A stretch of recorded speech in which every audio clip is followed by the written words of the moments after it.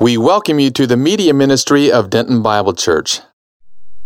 Those of you who are online and those of you here tonight, I want to ask you a question. Can two walk together? You may say, what do you mean by that? Amos 3:3 in a King James Version says this: can two walk together except they be agreed? It's talking about, do they get along? Do they think the same? Have the same worldview, the same ideas? Now, that doesn't mean you like everything that someone else does. You're not going to find another person that likes all the food you do and likes all the clothes you wear and likes all the shows you like to watch. You're not going to find somebody that's a clone of yourself, but we walk with somebody that we agree with. We have like-mindedness, our heart, our worldview, our hopes, our desires, our belief system, our core values are the same, and we have fellowship. The Apostle John said it like this: if we walk in the light as He, Jesus, is in the light, we have fellowship one with another. And he was talking about the apostolic witness there between those apostles. When Barnabas took Saul at that time, and said, come on, I'm going to take you up and you're going to meet Peter and John. Well, he hadn't met them before, but they gave the right hand of fellowship. They found out they had the same Holy Spirit. God was working the same ways in their life to different groups of people. They had unity. They had fellowship.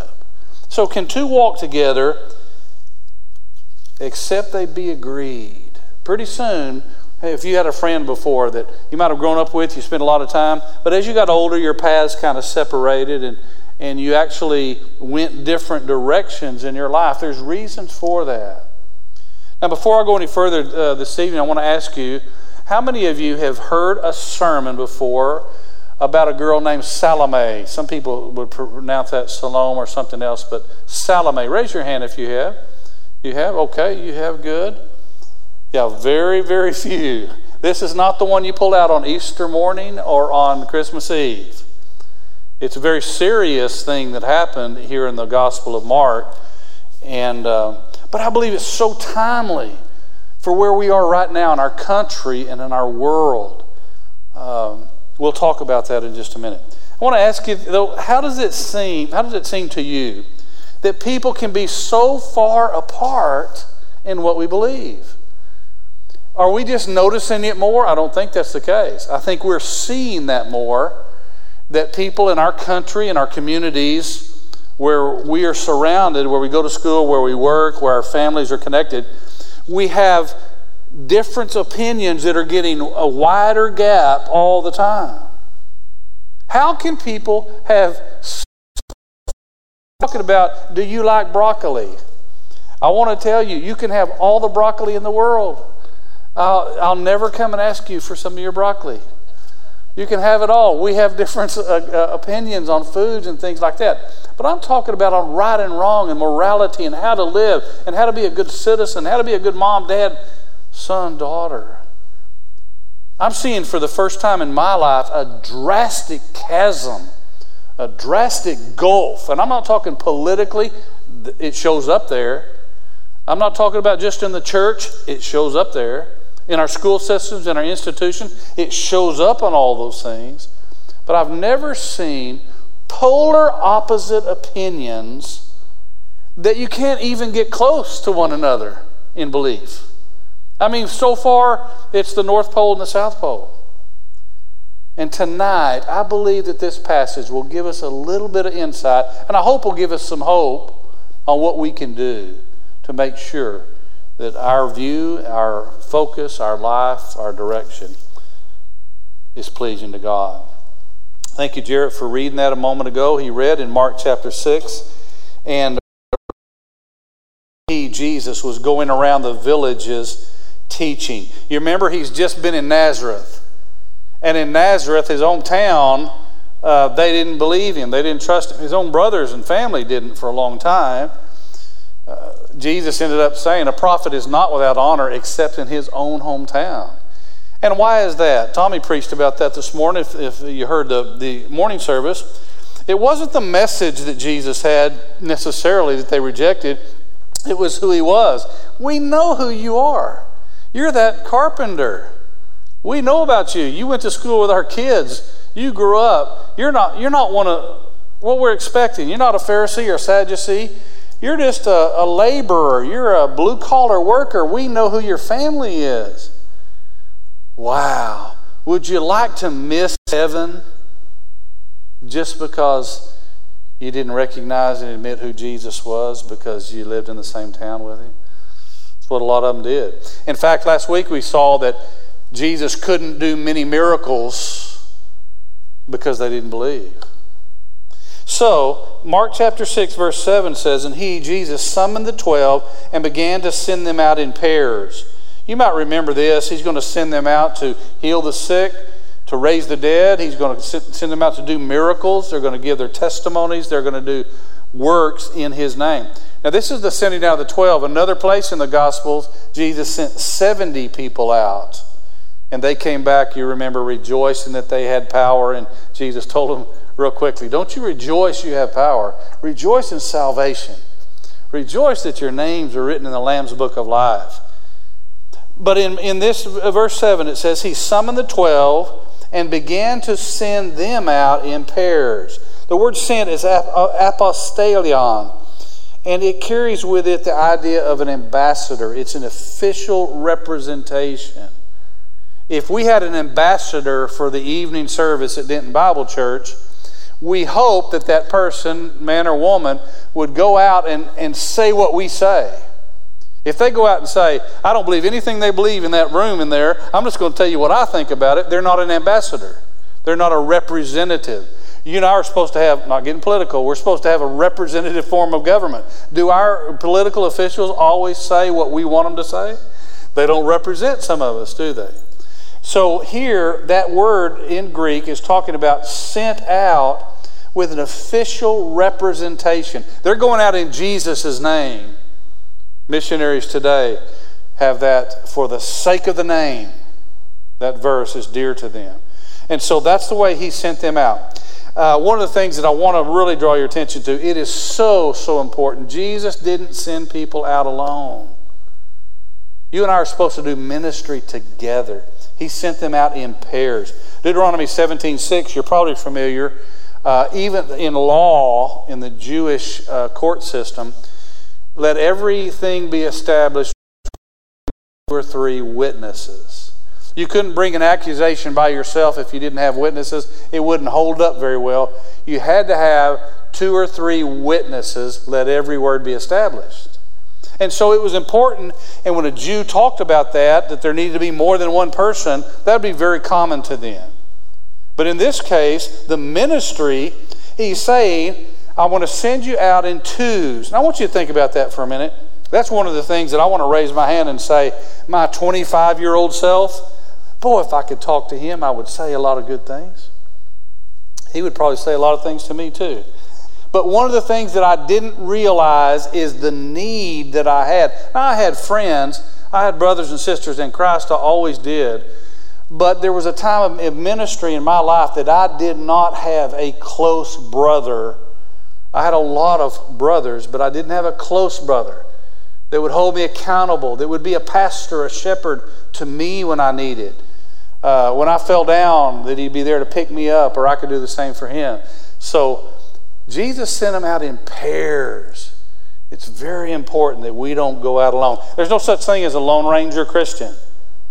God intended for us to do ministry together. Iron sharpens iron, so we sharpen one another. 2 are better than 1, the scripture says. If one falls, one is there to lift the other one up, and a 3-fold cord is not easily broken. The Life Application Bible, I thought that was interesting. They gave some reasons why they believed that, in their commentary, why Jesus would send people out in pairs. Here's what they said. First of all, they said single people probably, if they went out on their own, could cover more territory. That makes sense.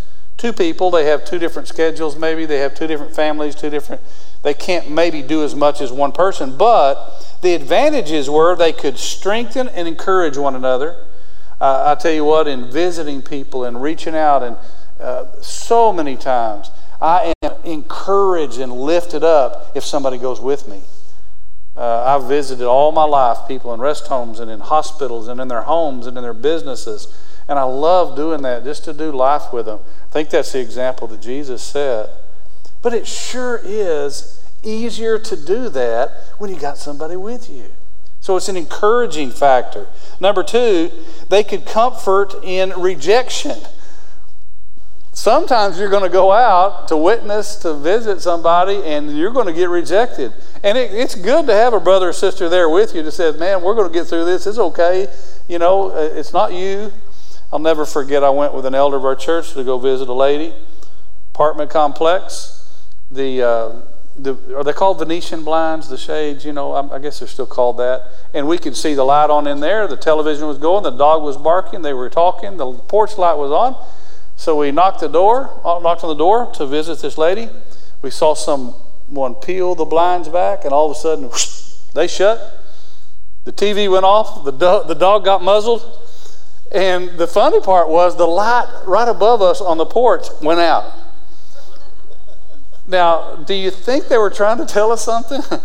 We turned around and just started laughing because evidently they didn't want us to visit them. They saw who it was and didn't want to visit that night. But you know what? I'm glad I wasn't by myself. It was okay. I had a buddy with me. And that's what you and I can do for one another. There should be a band of brothers and a sorority of sisters in the church. We need each other. Number three, they can give each other discernment. I've watched often when I've taken somebody to visit with me and we're talking and there's needs that the family would have or the person would have, and I totally miss it. I mean, I'm in left field, and when we leave, they say, hey, we ought to help them in this way, and I go, I never thought of that. So God sends people out in pairs. It's good to have brothers and sisters with us. The ministry of God is to be not by ourselves. Sometimes we just get tired and we need somebody to help us and to encourage us and lift us up and really to stir us up to action. The Apostle Paul said to Timothy, stir up, one version says, the gift that's inside of you. Sometimes I need some stirring up, encouragement. It says he summoned the 12, began to send them out in pairs, and gave them authority over the unclean spirits. This is real important. They did not have that on their own. They didn't learn it in rabbinical school. They didn't get it from their mom and dad. To cast out demons where someone is literally possessed by the devil, that is not something you practice until you learn how to do it. It is a gift from Jesus here. It said he gave them authority over those unclean spirits. You all know the story in the book of Acts where the Jewish exorcists, they called themselves, were dealing with someone that had a demon, and they just decided, because they'd heard about Jesus, they'd heard about the apostles, we command you by the Jesus that Paul preaches. Now that's kind of name dropping, isn't it? We command you to come out of that person. And you remember what the demon said?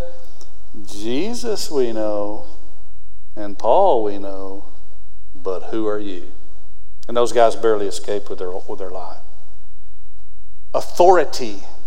These are representatives. They are empowered by Christ. They're not going in their own way, their own words. They are given power over unclean spirits. And this is specific to this mission here. It doesn't mean that every Christian at all times and all generations will all have the gifts that God gave to one another or Jesus gave to his disciples for a certain season. He instructed them, and this is interesting, that they should take nothing for their journey except a mere staff, no bread, no bag, no money in their belt, but to wear sandals. And he added, do not put on 2 tunics. Now, I don't know about you, but when you go on vacation, do you take a lot of things with you? What is that phrase when somebody says, why are you bringing that and why are you bringing that? You never know when you might need it. My wife and I love to camp some, and we love to go out to state parks, and they're pretty fun most of the time, and cook out in the open air and just spend some time together and try to get our family to do that. We bought a larger trailer in the beginning because we just knew our grown children would be there with us. Never once. So we're hauling this trailer that's 10 feet too long around everywhere. But if I said we're camping, if you knew what all, my wife, Holly, I love you if you're listening online right now. Maybe she's not, and I'll get home before she knows about this. But you can't believe what all we've got in that trailer. I'm talking about you never know when you might need these clothes. You never know when we might need this dishware. You never know when we need these. And it is not camping. You've heard of glamping? This is glamping. Jesus said, I want you to go out in my name. Don't even take 2 coats with you. Don't take any money with you. Now that's hard to believe. My wife is forever going out of town and not taking any money. And I say, please take some cash with you. Oh, I don't need it. And I say, you don't know what you might need. Would you please do that? And I'm stressed about it. She's doing fine. Jesus said, I don't want you to take any extra money. Take a staff in your hand, put your shoes on, and don't even take 2 coats. Now, why would he do that? He is trying to encourage and to teach this group of the disciples their dependency on Christ. How many of you have ever made a big decision in your life? You stepped out in faith, not tempting God, but believing. You went in the direction God wanted you to, and you had no idea how it was going to take place. It may not be the right time financially, may not be the right time with your family situation, it may not be the right time ministry-wise. When we moved here to Denton Bible, to the place where we live up north of here, I had a friend of mine before we left. He said, what if you get there and you can't get a job, your wife can't get a job, your daughter doesn't like the school, your mother-in-law, and he just went on this long list of what ifs. And I looked at him, listened to all of them, and I said, I'm going anyway. I'm going anyway. Because I believe that's what God showed us to do. And I'm not tempting God, not saying, He'll just give us a job when we get there. No, He didn't have to do anything. But in this case right here, He said, don't even take an extra coat with you. They were going to have to depend on Jesus for every meal. Somebody touched by God to help provide a meal for them. They were going to have to depend on somebody else to give them a place to stay every time that they went somewhere. Depending on Christ for the needs that they have. He instructed them that they should take nothing for their journey except a mere staff, no bread, no bag, no money in their belt, but to wear sandals, and he added, do not put on 2 tunics. He gave them authority. The disciples were inadequate. Christ is adequate. He gave them the instructions on what to do. They were equipped for the work of the ministry that was needed.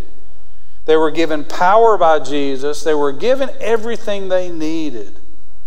I prayed just a moment ago, and I don't mind mentioning it again. I pray that very often. Lord, when I walk up here, please empty me. There shouldn't be anything inside of us, humanly speaking, that we're holding on to, thinking about when we handle the Word of God. David said, Lord, open my mouth, and my mouth shall show forth thy praise. David said, you've got to even open my mouth. You've got to say it. You've got to preach. You've got to teach. And so one of the best prayers we can pray is empty me. Empty me and fill us up with you. By not taking extra, and I am the world's worst. You never know when you might need it. I take extra everything. Jesus said, don't take anything extra. Trust me. And he said to him in verse 10, whenever you enter a house, stay there until you leave town. Now I want you to think about somebody in your life. We have some people in the church that have the gift of hospitality. Do you agree? I mean, they are ready to help somebody. How many of you know someone that during this ice storm that we had, they just flew the doors of their house open and people came and stayed there with them and had hot water and electricity? You know some people that did? There are people that have a generous, hospitable heart, and that is so good. I'm amazed. We've been praying about some things in our office for some people recently, and I've just sent out the need. If anyone could help with this. And not long ago I said, the rest homes and the retirement centers have for a year been locked down. They could see their family through the window. How frightening is that for somebody maybe dealing with a little bit of memory issues anyway, and they can't even hug their loved ones and their family, and so they wave throughout the window and see them. And guys, you just can't get in there. It's been a year now. And I sent out the word, would anybody like to help buy snacks, prepackaged snacks, drinks, for these retirement centers and rest homes in Denton. And we'll just load them up, take them to the front there, talk to the facility people there, administration, and say this is for all the workers and for all the people in there. We did that several weeks for the retirement centers, rest homes in Denton, Texas. We finally had to say, people, quit bringing stuff. You've brought so much in abundance. We'll share it in another place, whoever has that need. I'm just blown away by that. Because when God's in it, He provides for it. Do you agree? Elijah, I've commanded a widow woman to feed you and to sustain you. It's not going to rain for 3.5 years. You need food and water, don't you? I'm going to send you to a widow woman. She's going to take care of you. In my mind, I'm thinking, wow, she must be wealthy. She has got a lot of provisions. And Elijah gets there and finds out this woman's gathering sticks to build the last fire, to make the last food for her and her little boy, and they're going to die. See, it's not always what it looks like. But Elijah said, sounds like it's rude. He said, go make some food for me first and then make it for your little boy and yourself. Now, he's not being rude. He's not being inconsiderate. He is trusting God Almighty. And when that woman went, took the last bit of meal, cooked it, and brought it to the man of God, she went back and saw there's some for her too, and her little boy cooked it. They all ate. She went back to where that meal and oil was before, and there's still some more, and she cooked it again. And God did just what He said. He provided for His man of God through a widow woman who didn't have anything. That's the way ministry goes. We don't tempt God. We don't test Him. We don't tell Him what to do. We walk in faith like these disciples did there. And He said, a workman is worthy of his hire. And I see hospitality among you people. I know stories about many of you I'm looking at right now. Hospitality. That is wonderful. Do you know that's one of the requirements for an elder in the church? He must be hospitable, have a hospitable heart. So he said, whatever house you enter into that house, stay there until you leave town.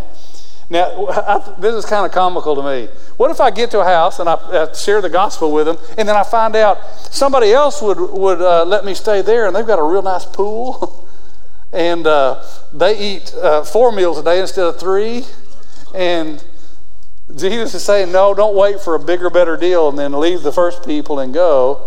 Those of you in the mission field, you realize how gracious. I bet I could ask some of you, when you go sit down with someone in another country, often they give you what might appear like something, a small portion to you and I here in Texas. But what are they giving? The best they have. They're giving all they have. I talked with a man not long ago in Kenya. He was visiting there, and it had been a while back since he had gone. But they went out to a restaurant, 4 or 5 other men with him.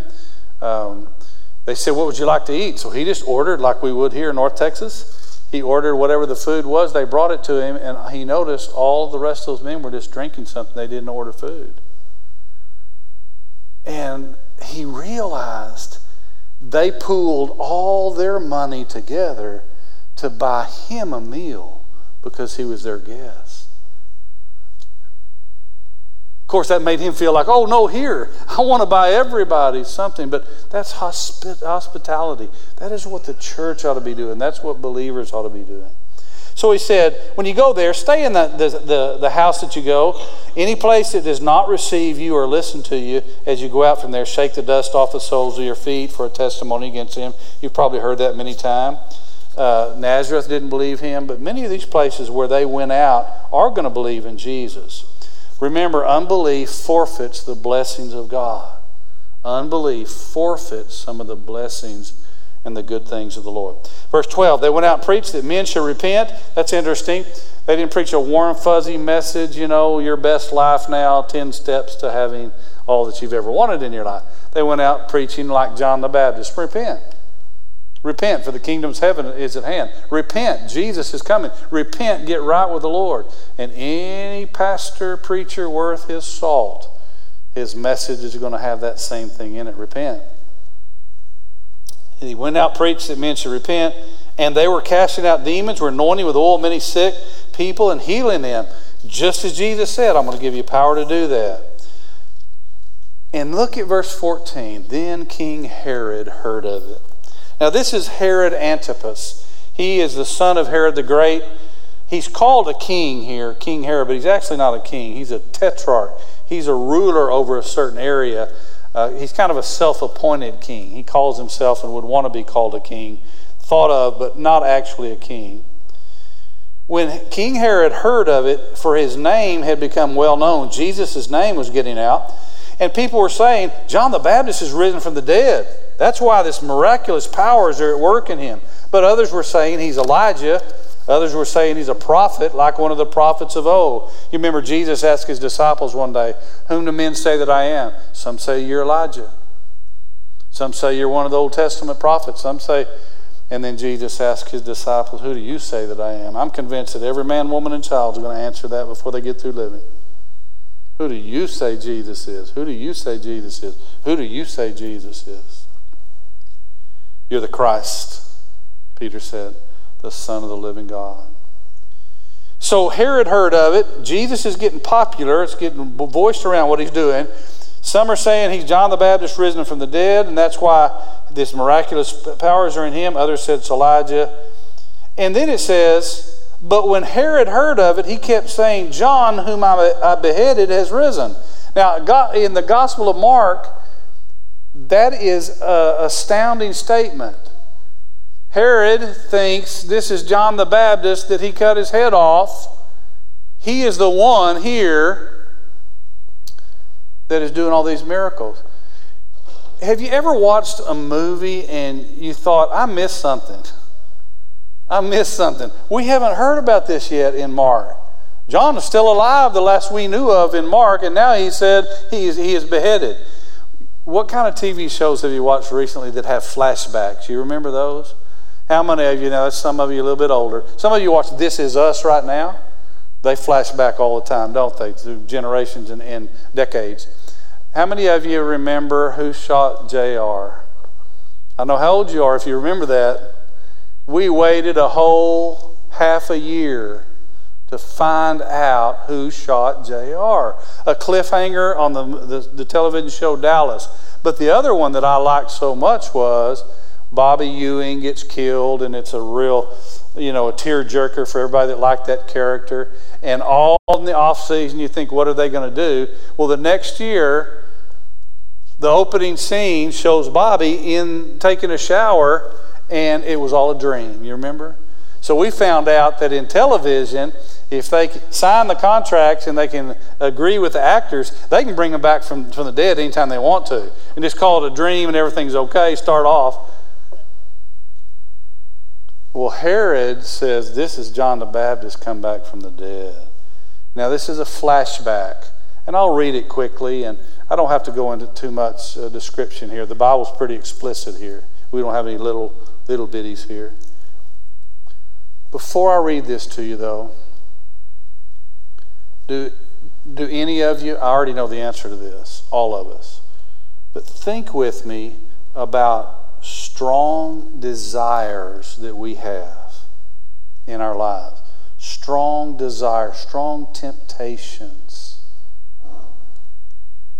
When there's a pull in our life to do things that we know is wrong and that we shouldn't be doing them, but could we all admit that those desires are very powerful sometimes? When a drug addict wants another fix, that's pretty powerful. When an alcoholic wants another drink, that's very powerful. When a person is given over to immorality and lust, that is like a drug. It is very powerful. Well, if you don't hear anything else through this passage here tonight, I want you to hear the fact that Jesus Christ is more powerful than any of those desires. He can give you hope and peace and assurance and encouragement and give you the strength to say no and say yes to Him. But I started out asking you, how can people be so far apart in what they believe? Verse 17, for Herod himself had sinned and had John arrested and bound in prison on account of Herodias, the wife of his brother Philip, because he had married her. Men and women, we're in the United States of America. We have not known very much persecution for being a Christian. That may not be the case very, very much longer. If the church stands on God's word to pronounce the truth about salvation and the condemnation against sin, there are many people that are going to react against that. We're going to be hated, we're going to be persecuted, and some of us are going to be in very much danger, very possibly in this country. John the Baptist could have kept his mouth shut, but Herod had a woman in an adulterous marriage that he shouldn't have. You don't hear that preached very much anymore, do you? You can be in adultery in your marriage. You have chosen the wrong people outside of the will of God, outside of the boundaries that God's word puts. What had happened here, this woman had divorced her husband, who happened to be Herod's brother, and Herod said, well, I'll just marry her. I'll take my brother's wife. And it is not lawful, the scripture tells us, Leviticus 18:16, for a man to marry his brother's wife while he's still alive. You remember in the New Testament, Jesus talked about if it was okay for a man to marry his brother's wife if he had passed on, carry on that family name. But while he's still alive, you're not supposed to do that. Herod had taken this woman to be his wife. And John the Baptist said, you're in sin. You're in sin. Herod threw him in prison. But it's interesting. It says that the wife of his brother Philip, because he had married her, for John had been saying to Herod, it's not lawful for you to have your brother's wife. Herodias, that's the woman who's married to Herod, had a grudge against him, wanted to put him to death, and could not do so. Do you mean that this woman could be so upset that John the Baptist said you're living in adultery, you shouldn't have married, that she wants to kill him? Sometimes temptations start out very, very small. I was driving home from about an hour away to my home years and years ago, and I came around these hills out in the country, and I saw a wall of fire. I mean, I've seen a lot of ranch fires and pasture fires, but I've never seen it rolling like this. It was a rolling wall of fire, and it would just jump the roads and go to the next one. Huge fire. I think it burned over 1 million acres around where we lived. Started with a little spark. Small little spark. And that's what can happen here. This woman, instead of repenting of her sin, saying, yeah, we've done wrong, thank you, John the Baptist, for telling me the truth about God's word and what is right for me to do, she had a grudge she held inside of her, and it grew to the point she said, I would rather kill this man. I would literally kill this man because he told me I shouldn't be married in this way. Get ready, church. Most of the time, the church has suffered persecution in that same manner because the church said, thus says the Lord, God's word says this, and other people that reject it say, I'm going to fight you, I'm going to hurt you any way I can. That's a fact. Well, it says here, Herod was afraid of John, knowing that he was a righteous and holy man, and he kept him safe. When he heard him, he was very perplexed, but he used to enjoy listening to him. You know, I've read this many, many times in my life, and I've never really paid attention to that phrase. Herod enjoyed listening to John the Baptist. He didn't have anything against him. He put him in jail probably to protect him from his wife because she wanted him dead, and he liked listening to him. He knew he was a righteous man. He didn't really deserve anything. But that's not how the story ends. A strategic day came when Herod, on his birthday, gave a banquet for his lords and military commanders and the leading men of Galilee. The who's who of the land was invited to the birthday party. Herod is having a party. He's going to invite the famous, the prosperous, the well-known, the leading men of Galilee. And during that party, his wife by adultery, Herodias, who has a daughter, not by Herod, but by the other man, comes out and starts dancing. Most likely a very lewd dance. Most likely that was. We don't know how old she was. Still underneath her mother's accountability, authority. This little girl comes out and dances, and it says she pleased Herod and his dinner guests Excuse me. And the king said to the girl, ask me for whatever you want, and I'll give it to you. Now, he's probably drunk. He is probably trying to impress all of his buddies that he invited to this party. Probably an attractive young girl comes out and does some kind of dancing, original dirty dancing probably, that you shouldn't be doing. And he says, I'll tell you what, I'll give you half my kingdom. You just keep dancing in front of us. Little did he know what this little girl would do. I'll give you half my kingdom. And this little girl, it says in verse 24, she went out and said to her mother, what shall I ask for? Now, guys, if the story stopped right there, you could fill in the rest of it. Probably, mom might ask for extra this or lands or possessions or gold, silver. Ask him for a ring. I've been wanting this ring all the time. It could have been on any of those things. But what we read next, before we're through here tonight, shows why there can be polar opposites. People believe in totally different things. Look what it says. She went to her mother and said, what shall I ask for? And she said, her mother said, you ask for the head of John the Baptist. When I watch the news sometimes and I hear about a mother who takes her little children, and you know what? I won't go any further. I just can't understand. There's got to be mental illness. There's got to be drugs involved. There's got to be demon possession involved. There's got to be something there, because when we hear that, we think, how could that ever take place? The mother said, go ask for the head of John the Baptist. You know what that little girl is learning? She's learning what kind of mama she's got. Now, this doesn't happen overnight. Usually it's a slow fade. It's a choice here and a choice here and a choice here. And I want you to notice something else. When someone has a grievous sin on their own, that can open the door to all kinds of other sins. This woman has an adulterous situation in her life. She's refused to repent. She's so mad at the man of God that she wants him dead. And now she sees an opportunity to accomplish that. How did she get there?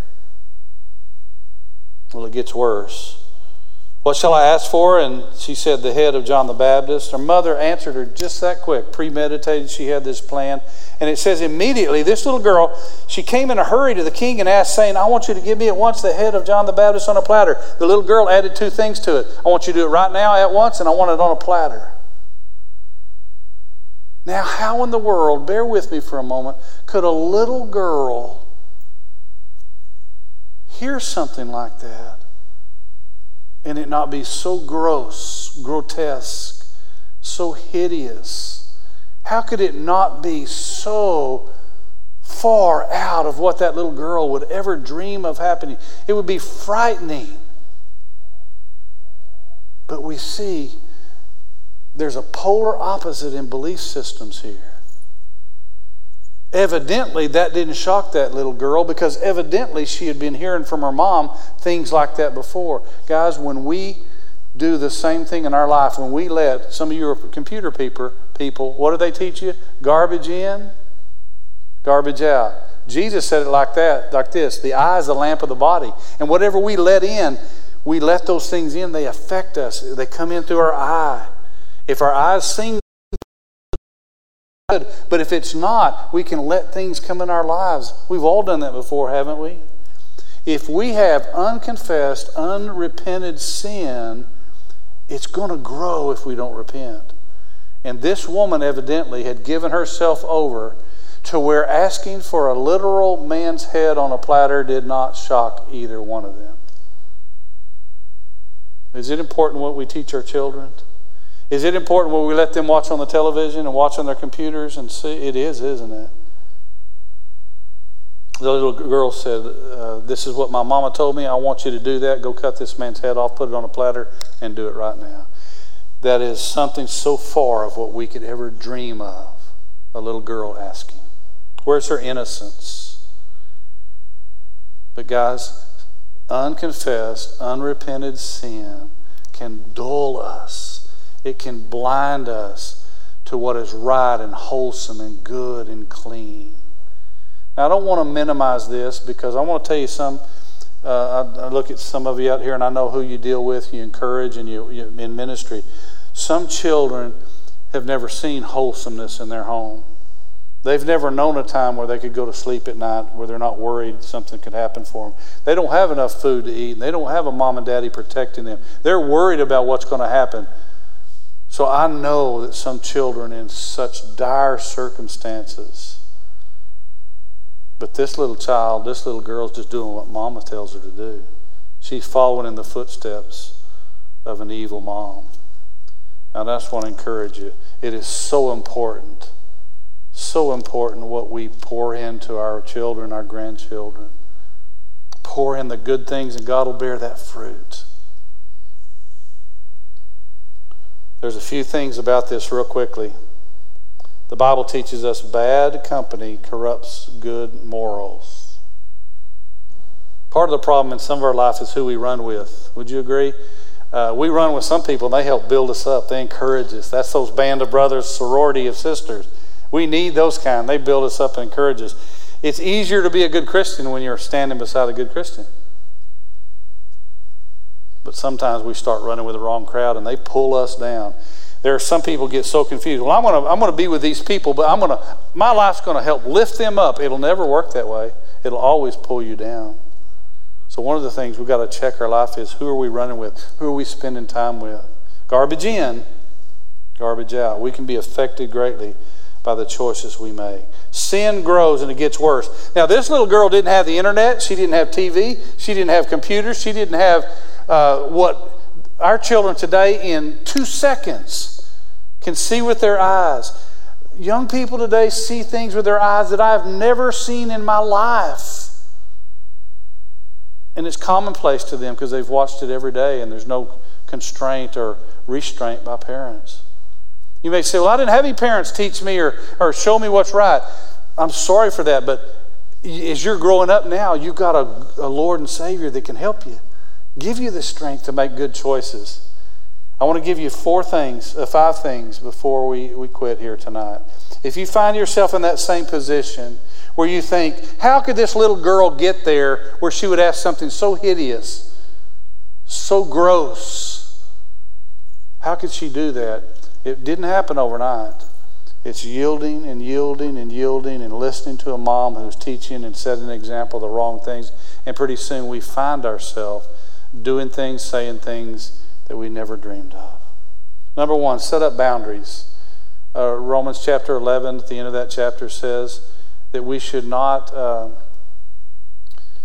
make it easy to sin. We need to put away everything that we know can tempt us. Some people will get too close to sin and they wonder why they fall all the time, because they made it easy to sin. Number 2, beware of your time. Not a lot of good things happen late at night unless you're where you're supposed to be. A lot of times when we're tired late at night, that's when things happen. Sometimes temptations come that bombard us, and those temptations are strong. So beware of your time. You probably have heard somebody say halt, where a lot of us are tempted. You can remember by the letters, when we're hungry, when we're angry, when we're lonely, when we're tired. Think about that in your life. That's a lot of times when we get tempted also. Set up boundaries. Realize when you're tempted. Be careful who you run with. Man, I have to do that. I have to be careful. There are people in my life that can pull me down, and I need to love them, witness to them, pray for them. But I got to make sure they don't pull me away from my relationship with Christ. Make sure you have accountability. No matter how old you are here tonight or how young you are here tonight, you need somebody that can speak into your life. I don't care who you are. Billy Graham needed somebody that could come and say, Billy, you're not walking right. You need to turn around. I love you enough to tell you the truth. If you don't have somebody, husband and wife, children, if you don't have somebody, get somebody. We all need accountability. We've just heard a story of a man who had a great ministry for decades, and he's passed on now, and the story of some of the things that he had going on in his life, those things don't happen overnight. We need accountability, somebody that can come and speak in our life. And then lastly, And here I want you to realize this girl didn't have to do what her mama said. We need to obey our parents, but not unto sin. She could have said, Mom, I'm not going to do that. Why would you ask me something? That is terrible. And young people here tonight, regardless of the influences that you're going through, and I know those struggles and the stress and the desires and temptations, they're strong. But God is stronger than every one of them. And if you in your heart will reach up in prayer and say, Lord, I need you now, right now, more than I ever have, He'll give you strength to say no to those things and yes to Him. Beg God for the strength and the power to break those strong desires. The passage ends and says, also, although the king was very sorry. That's interesting. That word for very sorry means greatly distressed. It's the same word in Greek that describes Jesus' agony in the Garden of Gethsemane. Herod didn't want to put John the Baptist to death, but now his reputation in front of all of his buddies is on the line. He calls for an executioner. The executioner goes, and he comes bringing back that head on a platter, gives it to the little girl. How could the little girl look upon and be willing to even touch that? How could they be so far apart, polar opposites in our belief systems? If we let sin be unconfessed and remain in our life, it'll get easier and easier and easier to accept things that are wrong. And pretty soon we're so far removed from what right is. But if we yield to the Lord over and over again, it gets easier and easier and easier to do the right thing. And God will give strength to do that. It's not popular preaching now, this passage, very much, is it? Because it's pretty serious. He went and had him killed in that way, and the disciples came and took his body. You remember who John the Baptist was? Jesus said, there's never been anyone born of woman any greater than John the Baptist. Can two walk together except to be agreed? Nope. We'll have different ideas, different opinions. We'll be separated by all kinds of things. But if we agree with Christ, if we agree with the Bible, if we agree with what Jesus teaches us, we will be not only unified to Him, but we will be unified to one another. And He'll give us strength to make good choices. That little girl should have said, that's wrong, Mom. I'm not going to do it. That's terrible, and I'm not going to live that way. And you and I didn't need to make those choices too. Pray with me. As Mark comes and gets ready to lead us in our final song, maybe you're here tonight and truly inside your heart, you've got a struggle, you've got a battle going on. Oh, the great news is Jesus Christ is powerful enough to defeat that enemy and win that battle for you. We all have some things we're struggling with and things that want to pull us away from Christ. But no matter how old you are here tonight, if you will just reach up in prayer and say, Jesus, I need you. I need you right now. Change my heart and change my mind. I agree with you. Whatever your Bible says is true. Whatever you say about me is true. And just confess to Him. He'll wash you and make you clean, and then you'll feel power. You'll be given strength like these disciples were to go out and do these miracles. You'll see Him working in your life. You'll be able to say no where you need to say no and yes where you need to say yes. Father, please hear our prayers tonight. We've got brothers and sisters that are hurting.